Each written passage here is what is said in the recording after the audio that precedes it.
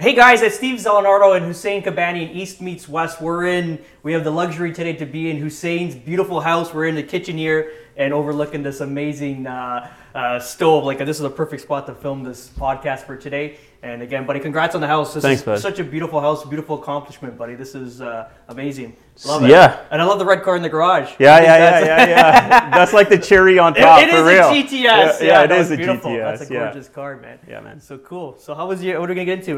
We'll do our week schedules? Yeah. How was your week? So far it's been great. Yeah. I had this one listing that has been not lingering around.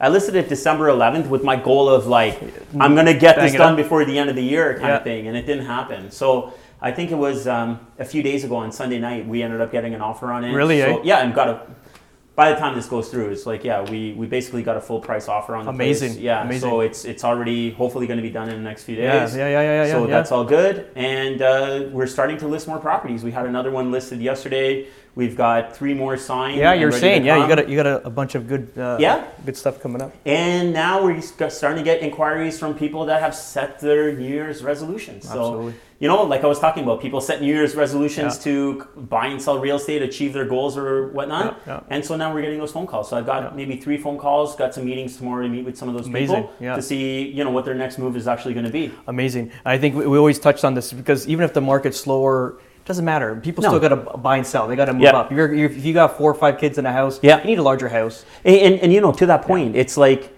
as long as you're kind of trading in the same market. As long as you don't get caught. If you get caught in the market, then that's a different story. Yeah. But if the market stays stable while you're buying and selling, then you're all even anyways. You're not really concerned about up or down, right? Absolutely. Yeah. I think even now you're going to see a little bit of a trend going up because I think we'll touch on it after, but about interest rates and stuff like that. Yeah.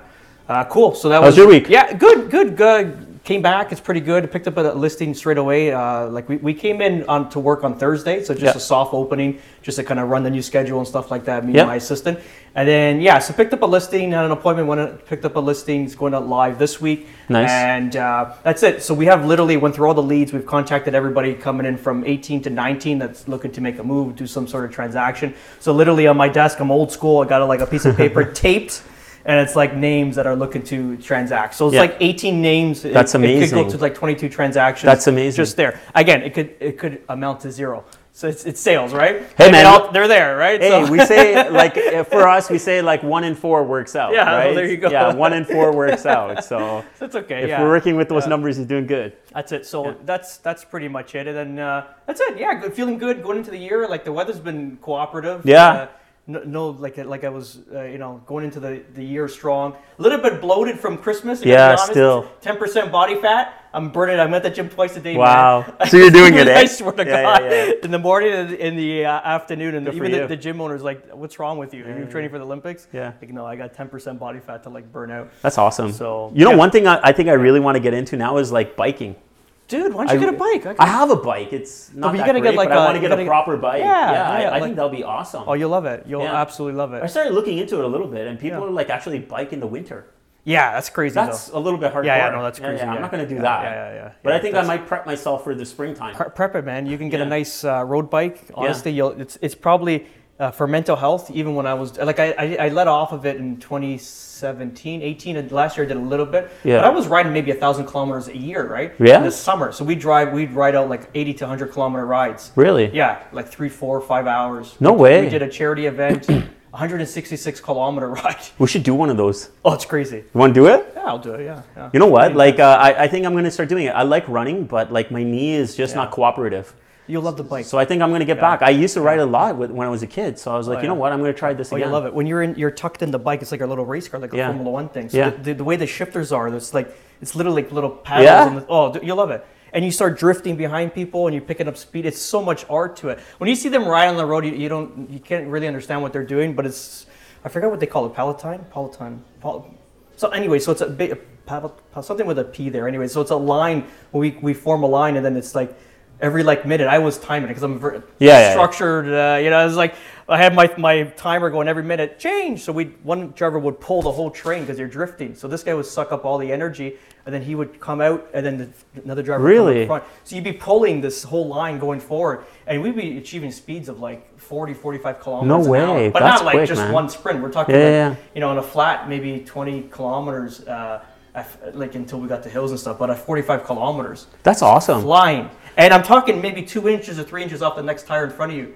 Wow, that's so it's close, like man. it's very technical. You're like almost touching. Yeah, it's literally if the guy in front of you. There's that one bike. Was it the one that you did? They do one from I think Toronto to Niagara Falls. Yeah, no, I've never done that one. I wanted to do that one. But that must take some serious training to be able to do that one. Yeah, you need a year just to train for it. Yeah. So maybe that's a 2020 mission. Yeah. Yeah, that's not. The thing is, your body's never ready for it. You have to just do it. So just do it. When we did the 166 kilometer ride, and whoever picked the route, just picked let's pick the shittiest, like every hill, every bumpy road. Let's kill these guys. It wasn't like a nice flat. So who organized it? It was for a charity event. It was the Ride for Karen. So it was a girl, a little girl that passed away or whatever, and the father put up this ride and raised money for awareness of cancer and stuff like that. But anyway, so it was insane. We were riding. I think I don't know what the elevation was. I think I forgot. I have to look on my phone, but it was something like. Just hills, just nonstop hills. Wow. It was incredible. It was like I think we took it and did it in about 5 hours. The whole trip? Yeah. Come on. 5 hours, okay. That's aggressive. There's no stop. You stopped for like 2 minutes. Man, that's aggressive. Yeah. You stopped maybe twice. Wow. Yeah. And not to mention it was raining. Yeah. And it was windy. Beautiful. It was so. Those are the two conditions you definitely want. Yeah. It was the worst. But it was good. We did it. So cool. That year there, we kind of trained for maybe, we're doing 80, 100 kilometer rides. So when we got to that one, it was like, okay, fair enough. So now I'll give you an example how your body just shuts down because let's say I do a ride for like 40 to 60 kilometer ride and we have these pretty intense hills in Caledon. My heartbeat can get to about 188 beats per minute, right? It's going up. Yeah. Because you're struggling. It's pushed, but good for your mind, eh? It's yeah. amazing, 188 beats per minute. So you get to the top, you kind of like level out, and then you're dropping like 170, 160, 150, 140. You want to keep it at that 140 mark because it's my threshold. 80 cadence, so 80 RPMs at 140 beats per minute, I can go for days. Wow. But going back to this ride, going up these massive steep hills where my heartbeat would normally go to about $188 or $180, wouldn't go past a 135 to 140. No way. The body was in shutdown. It was like on limp mode. It was on limp mode. Yeah. But it couldn't feel any more pain. I could push it through limits that I've never thought in my life. That's awesome. While everyone was struggling, I was actually, you see how I was saying every minute we switch over? Yeah. People couldn't even come to the front. I had to stay in the front, climbing the hills. Really? Yeah. That was like a reindeer. That's awesome. That was Rudolph. That's awesome, man. I'm going to try it. I'm going to try it this. Awesome. Yeah, I'm going to try it this year. Totally off topic, but yeah, that's it, buddy. So cool. What do you want to get into? Like the market? Like we're talking? Yeah, like we're talking about even like the interest rate. So today it was announced that they're going to hold it. They're going to hold it steady. Yeah. And we were talking about when I was going to renew my mortgage. I was thinking about should I go variable or fixed? Yeah. You're smart. You hit so I stayed at the variable, and even the guy at the bank was telling me like he feels like even the fixed rates, the fixed rates still bring them down. The other thing, and I forgot to calculate, and I really wanted to calculate it. So we were down like what? Roughly 20,000 transactions in Treb? Roughly? 13,000? Yeah. Okay. So even if it's 13... 11 months. I don't know about the... Okay. So, I think, and I'm not 100% sure, but it was, 13... It was somewhere around there. But think about this, man. How much money did the province not get from the land transfer tax? Oh, absolutely. So I have to believe that they're going to be focused on something like that at the same time, right? Like there's tons of money that wasn't made. Absolutely. So 15 to 20% of revenue from land transfer tax came down. Oh my gosh, yeah. And that's a big hole to fill. Huge. So like the economy ran on the housing. I spoke to my mortgage agent yesterday. He's in Florida, God bless him. And good for him. So Anthony Quintero were talking. So the guy's been through recessions. He's not, you know what I mean? He's seen it all. I get humbled, get humbled when I speak to him because humility comes back to me because he's seen it all. Yeah. And he takes chances, but he's smart about it, right? Sure. And he was talking about the market where he sees like, we're going to have a decent year this year. It's going to be fine. And he's talking about the interest rates. You're going to see it. They're going to start dropping them. I think they announced it today too. Yeah. That the fixed rates will come down. I'm not sure if if you heard it, that's cool. Yeah. Because that's what I was expecting. Yeah. So that'll come down, they're saying, but to what extent? But Not again, much. it's like you said, it's the whole economy ran on the housing. Yeah. So what are we gonna do now? They're going to have to stimulate it for sure. They're going to have to stimulate it for the election, and just even touching on the election. So the thing is that we know, for the most part, they're not going to raise interest rates because of the election that's coming up. That's one thing. Yeah. The second thing now is that they got to fill that hole from land transfer tax that they didn't have. So guess what? This is going to be a great turnaround pitch for them to say, hey, we're doing something to help you guys and to stimulate the housing market and help more people be able to afford homes. But really, they're just trying to backfill a hole that they created. Essentially, they created this hole. Why would they shut it down so quickly? I don't understand. Who's running government? Like, I don't understand. What's the concept in there? I don't understand. Like, if you run a business, you're going to say, let's try this and see what happens. And you monitor what happens. And then, okay, that's good. Let's throw another disc in there and see what happens. And you kind of monitor. Oh, this one's screwing things up. Let's shut that down. But I get it takes 6 quarters to understand what's happening. What happened? But there's so much. But make a gradual change. There's so much historical data that will tell you. Like, you had too many shifts at one time. You're going to have something bad happen. But my opinion of it is this. We saw the inventory start to climb at the beginning of 2017. At the very beginning, it was low. But when it started to climb pretty aggressively. Yeah. And by the time that these guys started to go and implement those changes, they announced them like April 17th or something around that time. They announced and implemented those changes right away. But at that time, inventory already started. Whatever was going to happen in the housing market already happened. It was shut down already. Yeah. Exactly. So the housing market naturally came to its kind of end of this climax. Absolutely. And then on top of that, they layered in all of these freaking changes and screwed everything up. Like, you should have just said, oh, okay, we understand there was a change. 1,000%. And then just backed off and let it do what it was going to do. But they don't ask. Why don't they have like they can just gather a bunch of people that deal with the market daily. Dude, they don't want to be wrong because they invested all of this time in meetings and all this crap on trying to do this, but they don't want to admit that they were wrong. This does not work. This is not. Thank God they collect taxes, because if they had to make revenue off of selling a product, it's a bankrupt. It is a bankrupt company. Yeah. So even like I was looking at when I sold my house, my personal residence. So April 2nd, 2017. Market was dead. Yeah. I told my wife, we were listed, and she's like, we're going to get X and I want X. I'm like, don't get greedy. I want to sell this thing on loan. We committed to another property. And just leading up to that, we were set up for a bidding war 7 days. I mentioned this in the past. And I just felt the market shut down. And this was like the end of March. Yeah. And I told my wife, I go, we're pulling the bidding war. No, we're going to go. I said, done. I went into the office on Saturday. I called all the agents. I got one offer on the table. Yeah. I think, and I said, let's just present now. We're supposed to wait till like April 6th or something or April 7th. I'm like, screw this shit. Yeah. I go, first come, first serve. I think we listed at 889. We sold it for 925. Works out to like 930, 935 or something. But anyway, we just unloaded and be done with it, right? Thank God. Yeah. Because if we waited till how much would it be then? Oh, right now so the people that purchased the property, so they took possession June. They separated, unfortunately, right? So after that point?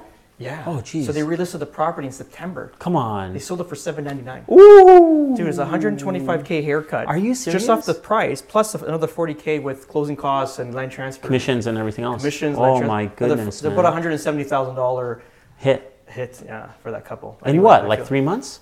Yeah. Oh my gosh.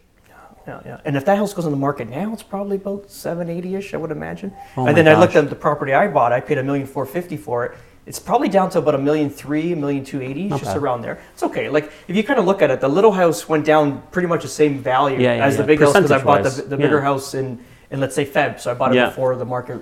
Well, it was taken up, but it wasn't. It was still going. Yeah. Feb was still going. Oh, it was. Yeah. But I got it on a day where it was like snowing. Nobody made it out to the bidding war. I pushed the agents to present. I went there with my checkbook, my corporate checkbook. Here's your money. It's not certified. Like, don't worry, it's corporation. His money's gonna go. It's gonna go. Yeah. Dude, I actually got lucky back in the day on a deal like that too. Like when I was selling my ghetto condo and I wanted to buy this place at Yonge and Sheppard. I wasn't an agent at the time, but the guy set up a multiple offer, so it was at 155 Beecroft. And I think the unit was listed, it was listed at 235,900, and he set up a multiple offer. And I've seen the unit, and we're going to bid on this unit. So the day of, we're calling this guy. When you're purchasing. Yeah, so I wasn't an agent. I had an agent, not a good agent at all, but I had an agent with me. He inspired you to become an agent? Yeah, because the guy's an idiot. The guy's a total tool, man. Being a total tool, man, he took us around the corner to his condo, and we thought he was preparing paperwork. And then after he came down, we're like, hey, like let's grab a quick bite or something else like that. We'll buy you coffee. Oh no, I just had my dinner. Are you serious, kept buddy? in the car? Yeah, well, we were in this lobby waiting for nice. him, and he had his dinner. It's good, nice guy. Yeah, nice Still guy. in, still in business? I don't think so. Could be. But yeah, so he like sat you in the lobby and he went to go eat dinner. yeah, Really? Yeah, He really took control. yeah, Eh? yeah, yeah. He was good. Holy shit. But what do you names, want, no man? names. I got him from this show. Like, do you remember the show that they were running before Housecapades? No. With Mike Buller. Mike Buller was running the show called Housecapades. So they had this thing like, oh, you list with us, then we'll help you pay your land transfer tax or up to $2,500 worth of it or whatever else. Yeah, so I ended up with a shitty agent. Oh, fair enough. Yeah. Yeah. But yeah, but what happened was this guy You pay for what you get. Yeah. So this guy was an agent that was selling the place. He listed at $235,900, and he was holding back offers or whatever. We showed up that day. And we're giving him what he wanted. And he's like, no, I made a mistake. It's supposed to be the next day. I have more people coming and whatever else like that. Agent. Yeah, Oh, yeah. that's a piss And off. the seller is an agent. So Wow. he's like, I made a mistake. It's supposed to be for tomorrow. But I was like, no, man, we have a full price offer. My agent at the time was like telling me, oh, no, he made a mistake. We'll come back later. No, man, we're here. We have an offer. Give him the offer. Like, what is he going to refuse this thing out of the for? way. Yeah, like, get out of the way, dude. Let me Let me chat with this guy. Yeah, let me handle this. I got this. Yeah, and the guy ended up signing the offer. Otherwise, I would have been screwed. But like, Yeah. same kind of thing. Like, you got to show. Like, if you're showing up and no one's around, Absolutely. you could get a good deal. Absolutely. Yeah, that's the whole point of it. Yeah. Yeah, you got to push it. And even the agents, they wouldn't want to come on because they didn't know if they would have Monday or Tuesday. There was no inventory. I was looking for about 45 days. Wow. And they couldn't find, not even one house came for sale. This Yeah. was the first one. They listed it on Friday. I was stuck downtown Toronto. I was in Yorkville. Yeah. And I was at my NLP coach. So I stayed down at because she's at Queen's Park. So I just rented a thing in Yorkville, a hotel, and I stayed the night. It was probably one of the best nights of my life. Nice. I already told you I'm an introvert. I like to be Yeah, alone. yeah, Went yeah. to the museum by myself. Oh, At man. the hotel, stayed. You're crazy, It bro. was I don't know how amazing. you do that. That was pretty good, honestly. I don't know how you do It's it. a good night, honestly. I stayed with the bartender. We were just chatting, me and the guy there. But anyway, ultimately, I'm there at the hotel, and this property comes up. Nurse was helping me with this, right? So he tells my wife, he goes, or we saw it. So this looks like a good house. I go, but I can't make it back. Right? So Nurse shows my wife the house. I go, just buy it. I go, I'm in downtown. Fuck it. If you excuse my language, if you like the house, just buy the house. I said, be done with it. I like it. It looks good on pictures. Just get it done. And so they wouldn't take offers. Saturday, I made it back. We looked at it. I called the agent. I go, I want the house. We want to buy it. And they're actually good friends of mine now, the agents. And they still wouldn't do it. No, we got to wait, which respectfully because of their clients. Yeah. And then Sunday came. I'm like, you guys can't wait, man. I want to. This house has got to go, right? So they ended up getting 3 offers in, and we bid it against another agent from our office, and which was his client was a pharmacist. Oh. He's legally selling drugs. And like, I'm dead. I'm not going to make this thing anyway. But yeah, it was a good thing, you know. And the other guy came in short, and this guy, I think I paid maybe $20,000 more than what the other guy came up, which is okay, right? And that was it. Awesome. Yeah, that was a story of Black Tusk. Yeah. But at least, so at that point, the market was starting to, I think it went down. Honestly, I think it just crashed right after that, more or less. Yeah, no, it was done. Yeah. I had 7 listings all across the GTA. Yeah. I called all my clients. Up to you, I said. But my personal residence, I'm taking the bully, I said. So you guys got to do what you got to do. But I strongly encourage you to take the bully. And we did it all across the board, from Milton to bloody Brampton, to Woodbridge, and all the way up to Alliston. It was like a whole triangle. Yeah. It was coming. You just got to take it. Well, look now, the 905 and 705, they're taking a beating. Yeah. Right? It's so slow the market right now, just coming that way. But 416 still running well. 416 is running well, and like even on my side of 905, man, for the good. most part, it's running pretty good. Like inventory is super low. Like I have a couple buyers like ready to buy. Absolutely. Like ready to buy, qualified buyers ready to go. We've made offers on certain properties, man. Did you? We've made offers on properties, but they're not realistic with what the market they're is. asking. Like, what they're asking for the property. but you know what? To a certain point, like I don't want to get on this crazy rant, but the thing is that like as a listing agent, why would you take on a listing that's like really, really, really, really ridiculously priced, and there's no room? Like they told me, desperation, right? They told me they wouldn't come down $10. Really? $10. They wouldn't even come down $10. But then they're like, hey, listen, you know what you do? Put it on paper. And, no, they're like, you know what? Like, if you're willing to come up, then, just bring forward your best offers. But I said, like, listen, you said you won't come down $10. Like, what is the point of me coming back with another offer if you're telling me they're not going to come down $10? Like, what's the point? Yeah.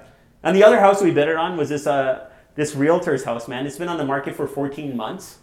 And 14 months, realtor owns the house. He didn't get the news flash? Yeah, I guess not. But he doesn't, like, we're giving him, in my opinion, we offered him 900, and I think it's like all the money in the world for this house. Yeah. Maybe 10 to 15 grand, $10 to $20,000 more than all the money in the world. And I told that to my clients too. Yeah. This is everything. Transparent. But he wants 9.25. Yeah, I know. And he's had it for 14 months. Yeah. And he's telling me he's dying on a bridge loan. So it's like, it doesn't make sense. Unload it, cut your losses. Let's go, man. Yeah. Let's make this thing happen. But yeah, so there is a little bit of inventory, but they're just not. We're down to 10,650 units when I got back on the Thursday. Yeah. Now we're at 10,750 or something. Not much. Not much amazing. But yeah. I was the prediction. Mondays was Steve. Right. I was like 19. I go. Yeah. I wanted 11 to 12,000. Yeah. We got to 10,600, which is good. So ultimately that's low inventory. It's very low. But you're like what you were saying, people listing properties now. Again, this is where we become professional. We want to list an appointment. I'm going to show you the comps. Like this is the value, guys. This is public information. Yeah. This is what they're selling for. Yeah. Let's not pay attention to what's listed. Yeah, we got everything's listed. I said, but what's selling? This is the real deal. I said, so you got to go by the sales. This is what it is. I go, I'm just a third party in this. I'm just delivering the news the best way I can. If you need to sell and you want to sell, and that's your goal, then this is the price we're going to list at. Do I mind to list it a little higher? No, we'll do it. Let's do it. But you got to know up front. Yeah. Like I just saw a guy around the corner from my house, and the thing is that I went to him and I told him, like, look, man, like the property is a 1-3 property. It's a 1-3 property. You're backing onto a train track more or less. There's like 9 homes that are going to be built right behind you, and right in front of that there's a railroad track, and it's not a GO train. That custom house there? No, it's a different. Yeah, it's a custom house. The guy built it infill one lot. Same guy that the last year. I wouldn't deal with that. Yeah, forget about that guy. It's done. It's done. Yeah. Yeah, horrible experience. Thanks for reminding me. I was trying to block it out now. Yeah, I'm trying to block it out. But yeah, so I go to him, and the guy has a point to a certain degree too, right? He's like, well, smart guy. I respect the guy, right? But the thing is that the numbers are the numbers at the end of the day. So he's like, how much would a lot like this sell for? And I forgot what I told him. So we calculated a lot price. Seven. Price to build per square foot and whatever else like that. Then he's like, see, it's 1.4. It's like 1.4 and change or whatever. And it's like, dude, I agree with you. Like, I agree with you. That's what it would cost to build it today. Yeah. But based on some other stuff that's in the market, maybe not right away in the exact area, but like a kilometer away, 1.5 kilometers away, in arguably a better area. Sure. You got inventory. And what are they selling there for? Where are they listed at? Like 1.4, like 1.3, 1.4-ish kind of thing. Yeah, a little bit of a better area, maybe even up to the 1.5 number. Yeah. But if you're going to spend 1.3 or 1.4 he wants, right? 1.4 and change he actually wants. And you're backing onto a railroad track, and the development that's happening like immediately behind him, they're building like 9 detached homes that will actually face a railroad track, which is a horrible location. But still, like, honestly, even the conversation I had with him for about an hour sitting in the house, there was 3 trains that went by. And he's telling me, like, the windows are insulated, and I'm sure they are. They're good windows. I'm sure they are. But, like, I mean, dude, like, they're freaking rattling. You know? So what do you want? So it's really not priced realistically. Yeah. Inventory is low, so you might be able to get away with it, just like what you said. I don't mind pricing a little bit higher. But I'll be upfront with you. I said, like, look, man, I'll list it at 1.45. 1.45, I'll list it. I feel like it's high. Yeah. But you got to be realistic. Like, it may not sell. So don't blame me if it doesn't sell. Absolutely. If that's what you're going to do. Because I asked him, I said, okay, fine. I feel like the value is this. He's like, I had a couple of other agents in. I said, well, what did they tell you? He's like, yeah. They told me anywhere between 1.25 and 1.35. So I said, okay, great. So like I'm right in the middle of that ballpark. So I said, what are you going to do next? What's your next call? Like, what are you going to do? Yeah. So I said, if you're going to list it, I want the business, but I want you to know that this is what it is. Absolutely. Yeah. Your sweet spot where you're going to sell. Yeah. And that's the best thing to be upfront. Yeah, and, I would tell them straight up. Because you don't want a headache at the end of the day. Absolutely. Look, man, and not to brag to anybody or whatever else like that, but you and I are moving enough volume that you don't need to take on something that's going to cause an incredible headache for you. Absolutely. I don't mind helping as long as you're reasonable. I don't mind trying. Like I'll put every same dollars towards it. I'll put every effort behind it. But you got to realize at the same time that it may not happen. Yeah. I don't want to set an unexpected. It's all price and patience right now. Yeah. And then I had a call Mondays with my clients. I have one listed in Bradford. It's not moving. It's very slow. they put $100,000 into it within a year and it's renovated. It's a beautiful property, but again, there's houses selling low nines and we're at the 999 mark. Yeah. Fully renovated, did all the kitchen, the main floor, and the bathrooms. That's looks nice, substantial, looks good. And I got the call yesterday, and I told him, I said, it's nothing we can do. I said, marketing plan's there, everything's there. I go, we had 3 showings. It's just, it is what it is. It's patience. I said, we can't push it. What are you looking to get out of it? X. Okay, we gotta wait. You gotta wait. I said we can't move anything. You need that. It's right now. Luckily, there's low inventory. We're getting a few showings. We might get that one person that falls in love with the property. Yeah. But again, this is not. If we priced it $100K less, we would. Sure, you're gonna get tomorrow, it. Right? Yeah. But you know what? Adding to what you said about price and patience, it's so right. Like that listing, I was trying to make go before the end of the year or whatever. I couldn't push it or anything else like that. We got a couple of verbal lowballers or whatever. But price and patience, man.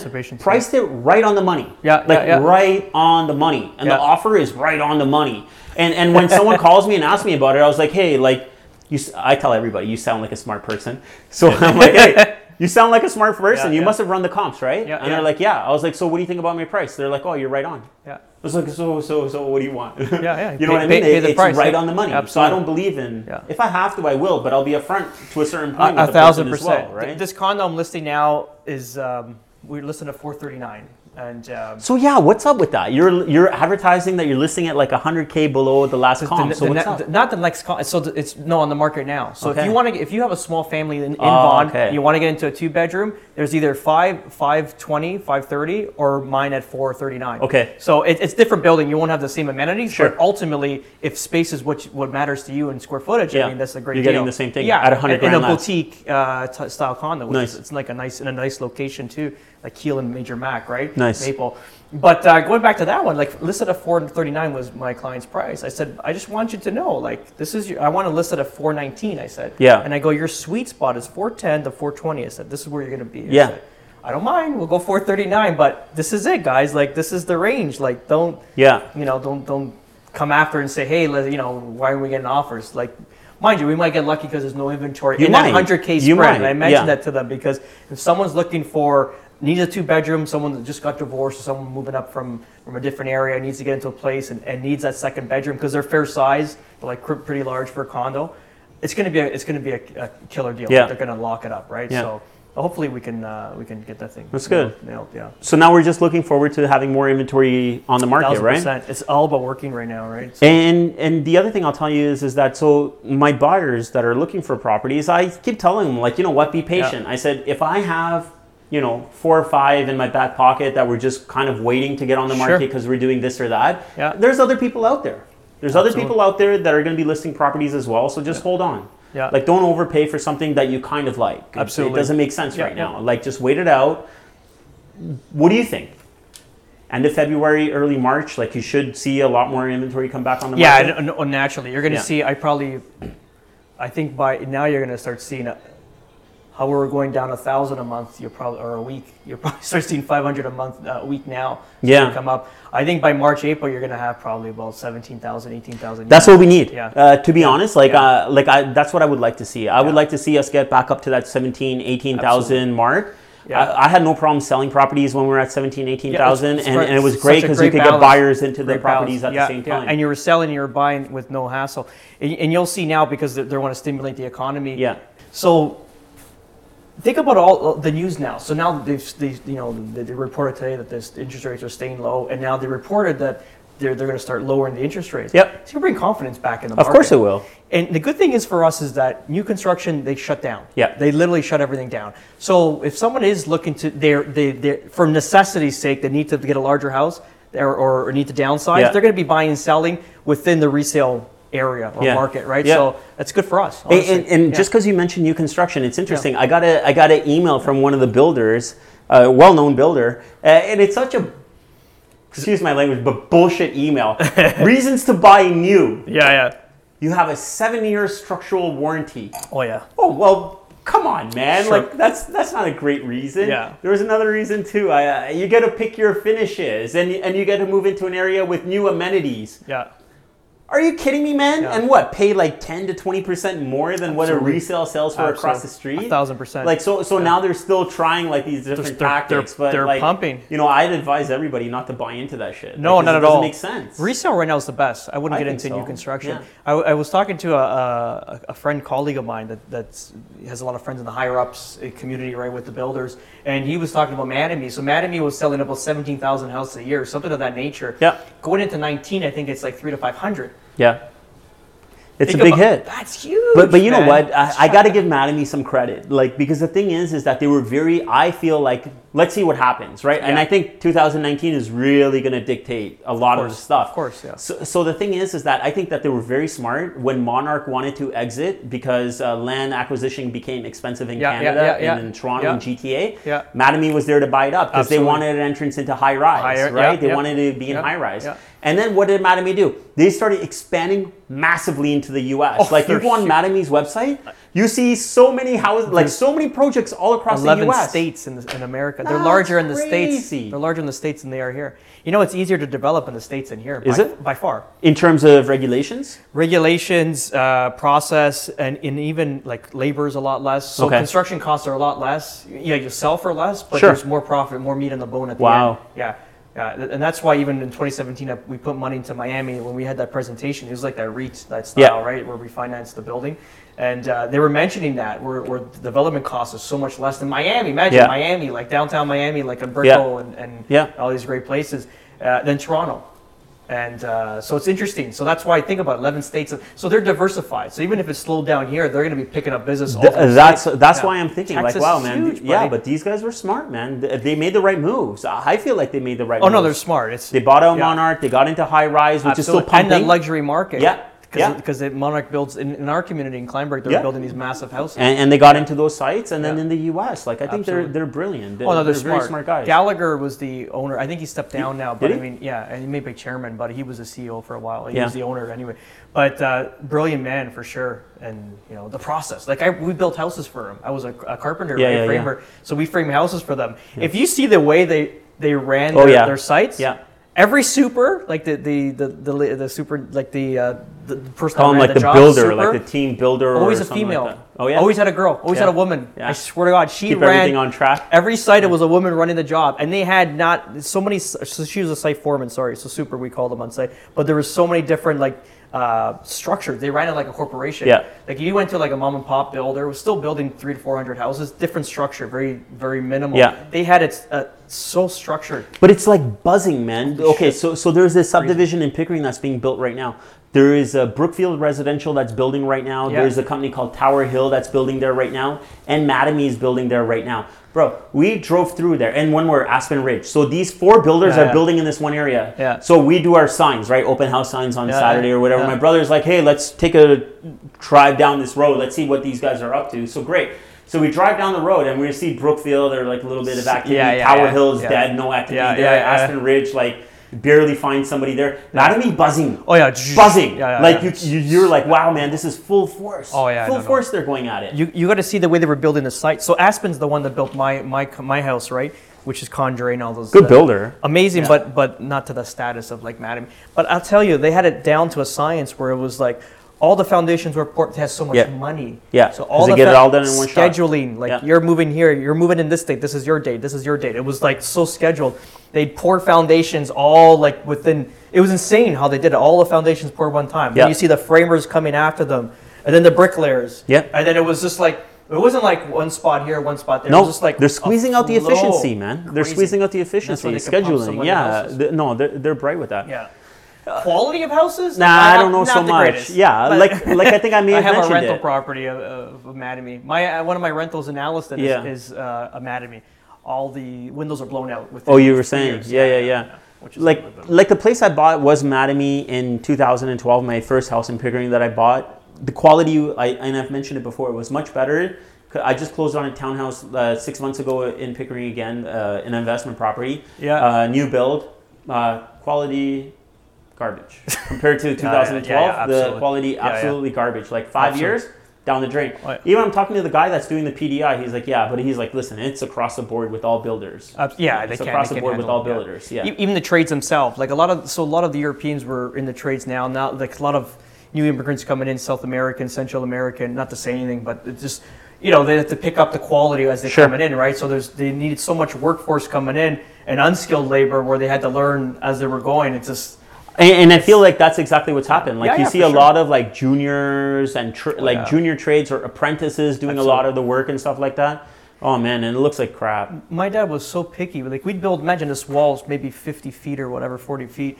And we would square it. So we'd have a measuring tape at one corner to the other, and then you would have to make sure it's equal measurement.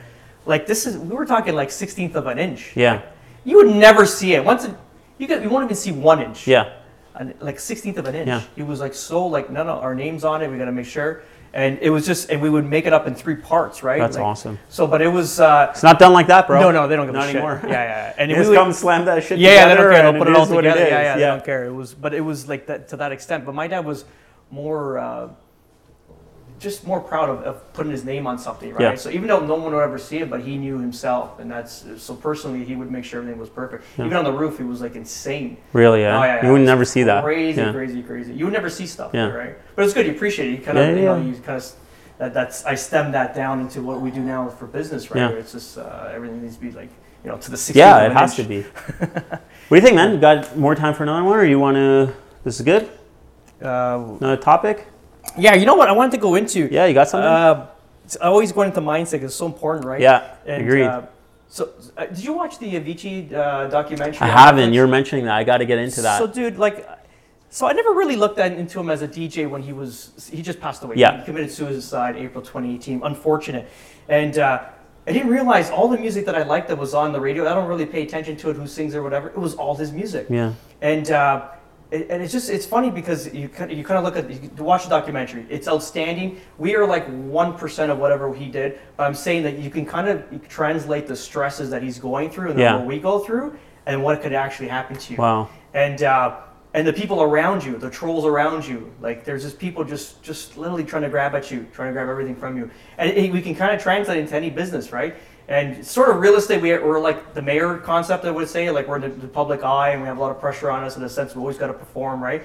And going to this guy, it was so like, I watched the Twice documentary and I've been listening to his music nonstop because the guy was a true genius and people take advantage of his being very genuine, very, very authentic and being more of like an artist rather than just the rush of the party, right? Yeah. And so he had a manager, which I guess he had the right intention in the beginning to like make this guy blow up. I think the guy was like 17 years old when he started producing music, right?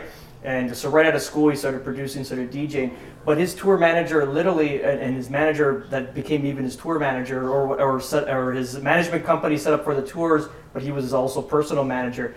This guy did 900 shows or 880 shows in 9 years. No way. That's massive. So, but he went through almost a nervous breakdown, where literally started drinking heavily before the shows and stuff, and after. They didn't say nothing much about drugs, but I kind of, when I watched the documentary the second time, they were talking about, because he had pancreatitis, something of that nature, so the gallbladder and the pancreas was going. But he was so committed because he was scheduled to do these shows, and he didn't want to, upset the fans or just he wanted to do it for the fans, basically. Yeah. So he would do the shows, right? But he was under all this pain. So what do the doctors in the States give him? Percocets. Oh, jeez. And oxycodons, like a source of heroin. So it was funny because he was talking about it. He's like, so they prescribed me these drugs that were supposed to take away the pain, but it was funny that they never took away the pain. They never talked about addiction between there, but imagine doing all these shows, doing the alcohol and let's say these prescription drugs, like, that was prescribed from an MD, medical doctor, and totally brought him into anxiety. So when I watched it the second time, I was kind of like psychologically, how does this guy kill himself? Yeah. He very successful, 28 years old, he passed away. By 26, he did his last show when he was 26 years old, or like one of those big EDM festivals. But to be on top of the world, renowned musician, like I'm gonna actually, that's why I brought my Bose speaker. I want to play a few songs, like amazing, and on top of the world, and still. like 2 years later commit suicide. Like, wow. I don't understand like what had to go wrong. So I kind of, when I reviewed the documentary the second time, it's basically what he was experiencing was, you know, when, like I was always talking about the burnout period, your body has a sensor. You feel it and then you pull back. You start to take a little bit of vacation, you start shut down because you don't want to step over that boundary, because if you go into a mental burnout, it's hard to get back out of it, right? And we're such at a small level compared to, let's say, where he is. That's, you know, that's incredible amount of pressure on him. Where he is, you know, that's insane, right? And so going back to that, it was basically, I felt like he was going through post-traumatic stress every time he was doing these concerts, because the last year where he's like, I'm retiring, I'm done with this, but he's still committed to 60 shows. Imagine you want to stop, but you got to do 60 shows. And it's not that he loves the music, he loves the fans, he loves the crowd, but it's just anxiety, because it's the life that dealing with the alcoholism and and let's say the prescribed medication, that it basically is dealing with post-traumatic stress. So he ended up leaving in 2016, and you know, he had 2 years. He was making music. He was amazing. You got to see the music he was making. Like a lot of the music on the radio. Like he brought EDM into like mainstream music. He was the first DJ to bring, like, you know, the stuff on the radio. I'll play some of the songs. You'll know them all. But he transferred it over to like what we listen to like on Z103 and stuff like that, right? And just an amazing, brilliant musician. But anyway, just going into that, so it's mindset again. And he's tried to get out of this, psychiatrist and everything. He can't not get out of it. It was incredible. And he committed suicide 2 years later. It was just incredible. But like, and like you said, it's like nothing to our level or whatever. But it's something that you kind of realize too. That like, okay, listen, I got to take a step back. Yeah. It's unfortunate. Like, you know what? Like, it's easy to say. Looking back at it and looking at what you just told me, I don't know anything. I really have to go through the documentary, and I want to. But like, my initial thought is that if this is how you're feeling, man, like, I know you care about the fans, but I would just be like, hey, man, my life is way more important than this. He tried. Yeah. But the manager was booking shows. Oh, I wouldn't. I just would have stabbed that Persian guy was like, and he's going to be through this when the documentary, I think it just came out not last week, right? Okay. You go on Avicii's Instagram account, and now I'm like trolling him because it's just like I'm so like intrigued by everything, and how many people are messaging him right now. He's been dead for like 6-7 months. He passed away, right? So now his Instagram account's blowing up. Like, it's because this documentary just came out and people are starting to relive it again, right? But he tried to, and what his dad said, his stepdad, he said that, you know, if he had a proper manager, he would have controlled that. He would have controlled it. Less shows, more time off, and then come back. Would have saw it. You know what? This is like kind of going in for the cash grab instead of like milking it for life. Exactly. You know what I mean? Exactly. Yeah. He was going for the 100 shows a year, taking a percentage off of that, worked him to death. And there was a part of the part of the documentary where the guy says there's a song Levels was his first song that he produced, and the manager says, I'm gonna get him so much publicity, so many interviews, I'm gonna literally kill him. I'm going to make him drop dead. I don't think he meant it, but it literally happened at the end where, you know, That's crazy. And the guy was loved. He was very humble, a very super nice guy. Like, again, introvert, and, you know, he liked to be alone. That was his thing. And going on stage, imagine, it'd bring up so much stress. Like, he had a lot of anxiety. I think that was due to, you know, the alcoholism naturally, but the prescribed medication, I think, finished him. Wow. I think that's what really ruptured his system, right? The Oxycontins and Percocets, now they're all banned. You know, but they're prescribing this shit to people. Wow, here, watch, check out this song, dude, and you'll recognize them. Sure, watch this. Hopefully we don't have any copyright infringements here right now. No. With what you're doing. You think so? No. I don't know, man. I don't want to go to jail because you're trying to play this guy's songs. No, but it's so good. What if we get national exposure on this thing, man? Listen to this song. Wait. No, I don't know. We would only wish. Listen to this one. Where is it? It's called 10 Days. But listen to the guy's, like, sort of pain, right? 10 more days and I'm gonna make it right.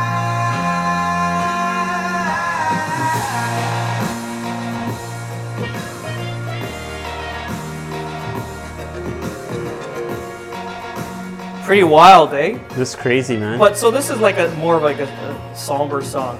But so if you think about it, so this is, I never heard this on the radio. It's unfortunate that they didn't play this. I've been listening to. I went to sleep listening to EDM. Yeah. I don't know. I actually slept pretty good. You know, it's sad, and I mean, like I said, I got to go through it. But the sad part is that I not knowing anything about it right now, just want to make this judgment call and say like, wow, man, that agent really screwed up. That manager really screwed up. There was no, but you can see him now. He's nonchalant in the videos and stuff like that. He's all worried about the money, right? And I don't know, man. There's more than that. But again, so he's naturally an OCD. He's an over compulsive person. You can see him. He doesn't eat while he's like producing music. Like he's so super focused. But again, you have to. I think you gotta manage that. Yeah. If you're the manager, you gotta manage that. But that's part of your job. It's just not as a manager for somebody like that. I don't think your job is only to book gigs and all that stuff. You got to be worried about the person's mental health, like all around physical, health. everything. Yeah, you got to be worried about that person's overall. And if you were a smart person that was thinking for the long term, like why wouldn't you? Why wouldn't you manage that? Like imagine what this guy would have been able to do in the future. Like if this is how talented he is at what, 28? 26. He shut down. But then he started still making music until 2017 and maybe even 18 a little bit. Maybe not 18. Maybe he did. I'm not sure. Maybe something will come out later. But he just literally just fried him. That's crazy. Again, but he was an obsessive compulsive. You can see his character. Like when he first started, he downloaded some app or something just how to like move music and stuff like that, like a mixer. Yeah. He would be with his friends and they would be like 1 a.m. and his friend was like, okay, we're gonna, like you'll see in the documentary, he's like, we're gonna go home now. It's like, no, we're gonna finish. And we can start something new tomorrow. So he was so obsessed with this that he would literally work all night, and then he would fall asleep on the rooftop. So he says, I can sleep and I can still get a tan, and then I can work all night. Oh my gosh! So he's an obsessive compulsive naturally, right? But he's so focused. Wow. So anyway, that's crazy. That's it. Yeah, mindset of a long. Don't screw it up. Awesome. All right, man. Cool. Yeah, let's do it, buddy. Yeah. All right. So thanks for joining us. It's East Meets West. Absolutely. Steve Leonardo. Hussein Kabani. Let's get signed up, guys. I think we got about 25 subscription people that have subscribed. Come follow us. I think it's we're definitely going to provide the best information we can regarding real estate and even mindset. I think it's not just based on real estate. No, it's all about generally life, mindset, man. Business, life. Yeah. Drinking wine, listening to music. Come join us for this crazy ride. Sounds good. All right, guys. Ciao.